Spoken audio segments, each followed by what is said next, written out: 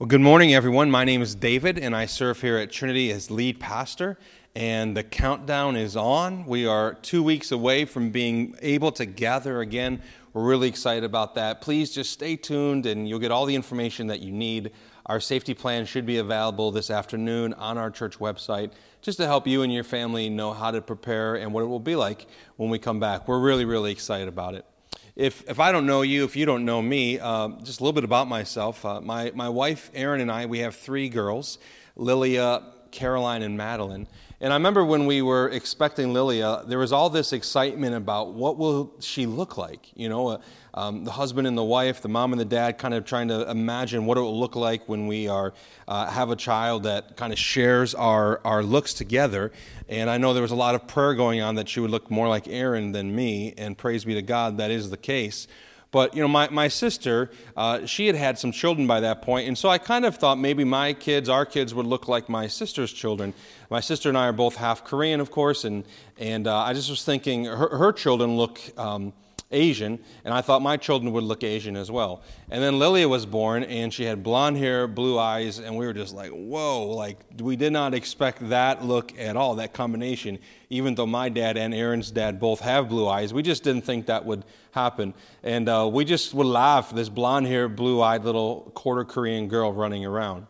And then our second daughter, Caroline, was born, and Caroline has brown hair and brown eyes, and they look similar but very different to each other. But we kind of joke that Caroline is my mini-me. She looks like my wife too, but she has the dark hair and the dark eyes, and there's a Korean word, and I don't know if I'm going to pronounce it right, Mom, so sorry if I don't say it right, but there's a Korean word called dokada, which basically means two things look the same, or two people look the same.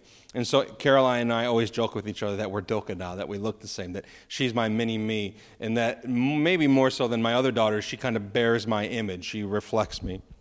In week 2, today, we're in week 2 of our series on union with Christ. And we started off last week by talking about that all the blessings that a Christian experiences and enjoys, all the blessings that a believer receives from God, they all flow out of the blessing of being united with Christ, that Christ would unite himself to us and that we could be united to him. And in this 4-week series, we're talking about 4 of those blessings. And last week, we talked about the blessing of a new identity. But this morning, I want to talk not about the gift of something that's new, but something that's renewed, a renewed image, that the image of God is being restored in each of us. And just like our children, in a sense, bear our image, we bear God's image. Our approach this morning is going to be a little different than normal. Most weeks I'll take one main passage and we'll really look closely at it, and that's my preferred way of preaching, actually. But this morning we're going to do something a little different. We're going to look throughout the Scriptures at some different passages to help us better understand and appreciate the meta-narrative, or the big story about image and what it means to bear God's image.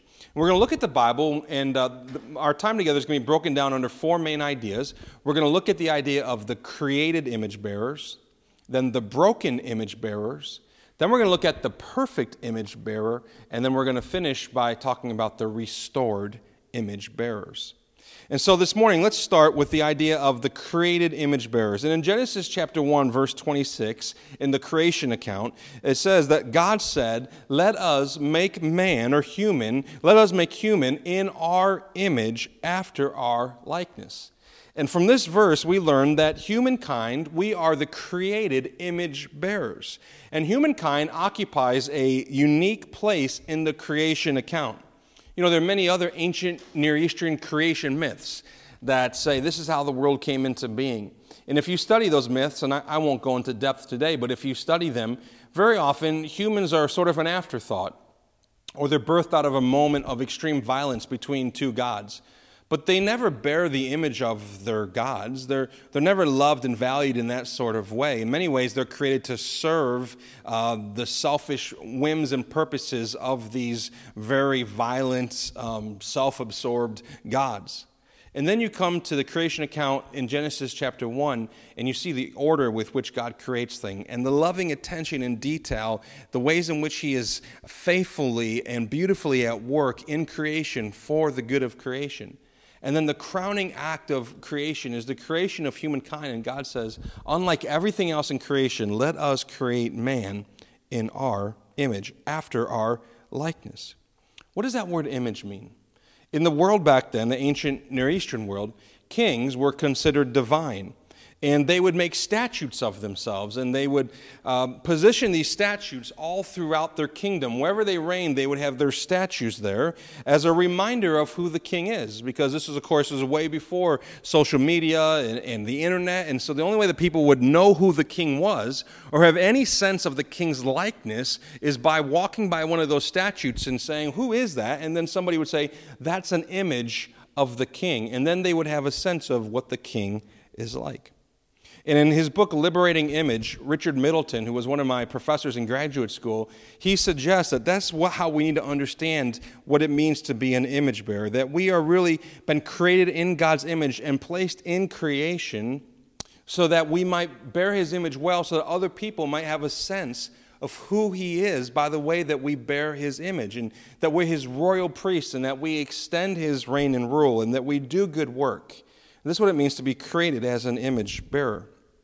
In the book Union with Christ, which I mentioned last week by Rankin Wilbourne, this book that's been really helpful in shaping this sermon series, he says that Adam and Eve were created to live in perfect communion with God as royalty under God and with access to God.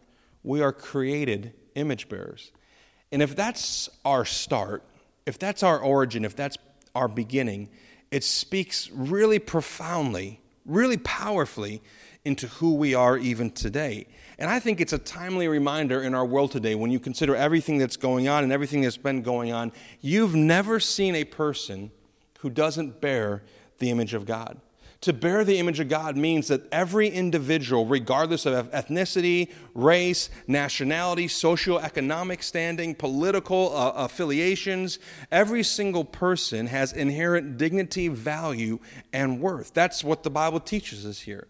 And when we treat people like that's not true, it's a sin against God and it's a sin against others. C.S. Lewis said, "There are no ordinary people. You have never talked to a mere mortal."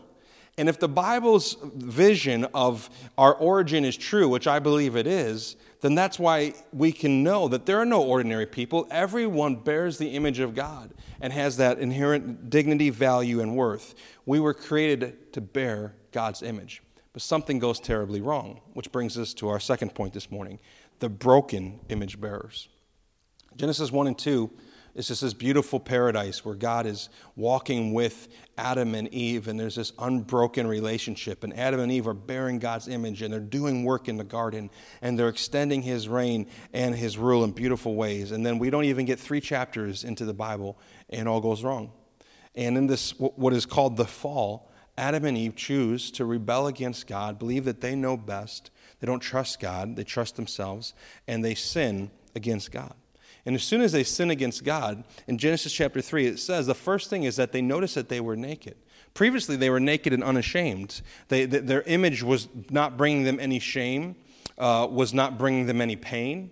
But as soon as they sinned, they became aware of their nakedness. They became ashamed of their nakedness. And the first thing they tried to do was cover themselves. They took fig leaves off of trees to make underwear and try to cover themselves, or clothes, or whatever they were trying to cover. They were trying to cover themselves because when they sinned, they realized the image has been broken, has been marred. Now, the fall changes things. It changes the way we relate to God. It changes the way we relate to creation. It changes the way we relate to each other. It changes the way we relate to ourselves. All of those relationships are now broken because of sin. But specifically, when we think about how it changes the way we view ourselves, we now carry around, just like Adam and Eve, this sense of shame, inadequacy. I'm not good enough. I've not done enough. It drives us to prove ourselves in every area of life. It drives us to protect ourselves when we feel threatened. So we look at ourselves with this sense of insufficiency. I'm not enough. Inadequacy. I'm not good enough. Insecurity. What do other people think of me? But it also changes the way we look at other people.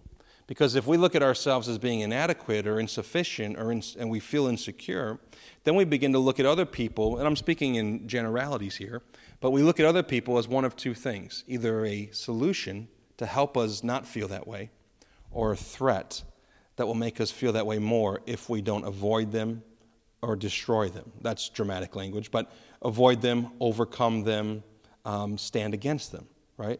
Now, if you think of that, the biblical explanation for how we now view ourselves as broken image bearers and how we view others, it makes a lot of sense of our world. Our own sense of, I'm not good enough, I'm not enough, and so I got to prove it now.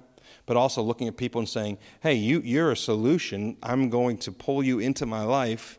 And even in the most loving relationships, there can be this sense of I'm using you to fix something in me, or you're a threat to me, and so I have to attack you or avoid you. But either way, we can't stop thinking about ourselves. And this is what sin does in our lives. This is what sin is. It breaks the image that God gave us to bear, his very image. In 2013, George Saunders, an American writer, gave a commencement address right here at Syracuse University. And in it, he asked the question, what's our problem? It's a pretty big question. And then he suggests three things. He said, here's what I think. He says, each of us is built with a series of built-in confusions and things that we sort of intuitively believe. And these three things, I won't read to you exactly what he says, but he says, number one, we believe that we're central in the universe, that our story matters most, that we're most important, and everything else is peripheral, but we are the center of the world. Number two, he said, we believe that we're separate from everything else. Yes, we know that there's a connection, but really that stuff is out there, and then there's me right here. But then also that we're permanent, that death is real, and okay, yeah, sure, death is real, but it's okay and real for you, not for me. And then he goes on to clarify. He says, we don't really believe those things intellectually. We know better, but we live by them. And they cause us to prioritize our own needs over the needs of others, even though what we really want in our own hearts is to be less selfish, more aware of what's actually happening in the present moment, and more open and more loving. I think he put his finger on something here and helps us realize this is a major issue in our lives. We know better than to believe those things are true, but we still live and function like they are. And so how do we act in our brokenness with our broken images? We do three things. We obsess about our own image, which leads to insecurity and pride. We're always thinking about how we look physically or how we look in every situation, how we appear in every conversation, how we come across to other people.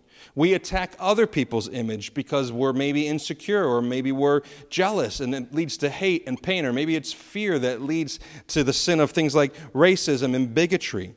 But also we make other images now that we worship and that we adore, and the Bible calls that idolatry. So this whole thing of being a broken image bearer, it's spiraling the humankind out of control.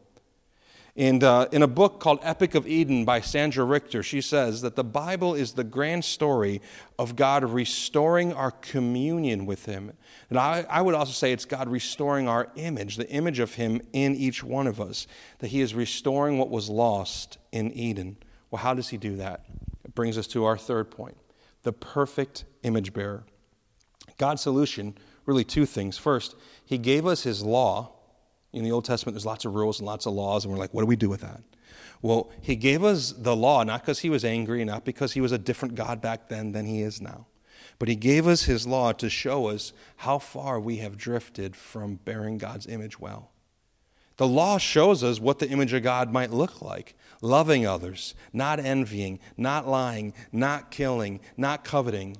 That's what it looks like to bear God's image. He gives us this law, not so that we can keep it to save ourselves, but so that we can be fully convinced that we're not able to bear God's image in our own strength on our own. Sometimes we need to see the law to know how far we are from it. You know, sometimes I have people over the house and I might make a steak for them. And I have a very specific way I like to make steak. I like to reverse sear steak, and I think it's the best way to do it. And I've just developed this strategy to make steak taste, I think, as good as it can, or at least as good as I can make it taste. And sometimes I have people taste it, and they're like, oh my goodness, this steak is amazing. And then they begin to think about all the other steaks that they've had in life. And they have this comparison point. The law gives us this comparison point of like, you're not up to here, and you're not going to get up to here. So God gave us that. But then also, thankfully, he didn't just give us that. This would be a bad place to stop this sermon. He gave us his son to show us, here's what the image of God actually looks like. And Jesus came to be the perfect image bearer as our substitute in our place. In Hebrews chapter 1, verse 3, the author of Hebrews says that Jesus is the radiance of the glory of God and the exact imprint of his nature. In other words, he is the perfect image of the Father. He came to us as the image bearer. He upholds the universe by the word of his power, and after making purification for sins, speaking of Jesus' work on the cross, he sat down at the right hand of the Majesty on high, Hebrews chapter 1. See, Jesus came to us. He was sent to us as the perfect image bearer to do three things. Number one, to reveal the Father to us. Number two, to remind us that there's a better way to be human.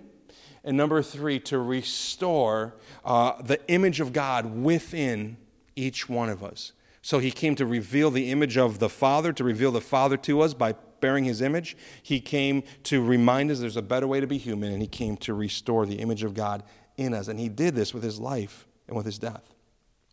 The perfect image of God seen in Jesus Christ was marred by our sin and our shame on the cross, so that the broken image within each one of us could be made whole. And this is the gospel. This is what he's done for us. So we have the created image bearer, the broken image bearers, the perfect image bearer, Jesus, and then lastly, the restored image bearers. Paul writes in Colossians chapter 3, verses 9 and 10, "Do not lie to one another, seeing that you have put off the old self with its practices." He's describing what it looks like to be a broken image bearer, lying and hurting each other. But, verse 10, "And you've put on the new self," this new sense of who you are, which we talked about last week, is identity, which is being renewed in knowledge after the image of its creator. See, being united to Christ means that we have a new identity, but also that we have a new image, that we are being renewed and restored daily into the image of Jesus Christ. And here's how it happens. Paul explains in 2 Corinthians chapter 3, verse 18. Look carefully at this verse. Paul says, "And we all, with unveiled face, beholding the glory of the Lord, are being transformed into the same image from one degree of glory to another. For this comes from the Lord, who is the Spirit." Here's what Paul is teaching us. As you behold Jesus, as you look at Jesus, as you look to Jesus, you become like Jesus. Who you behold determines who you become. There was a 19th century Scottish pastor named Robert McCheyne, and he said, "For every look at yourself, take 10 looks at Christ."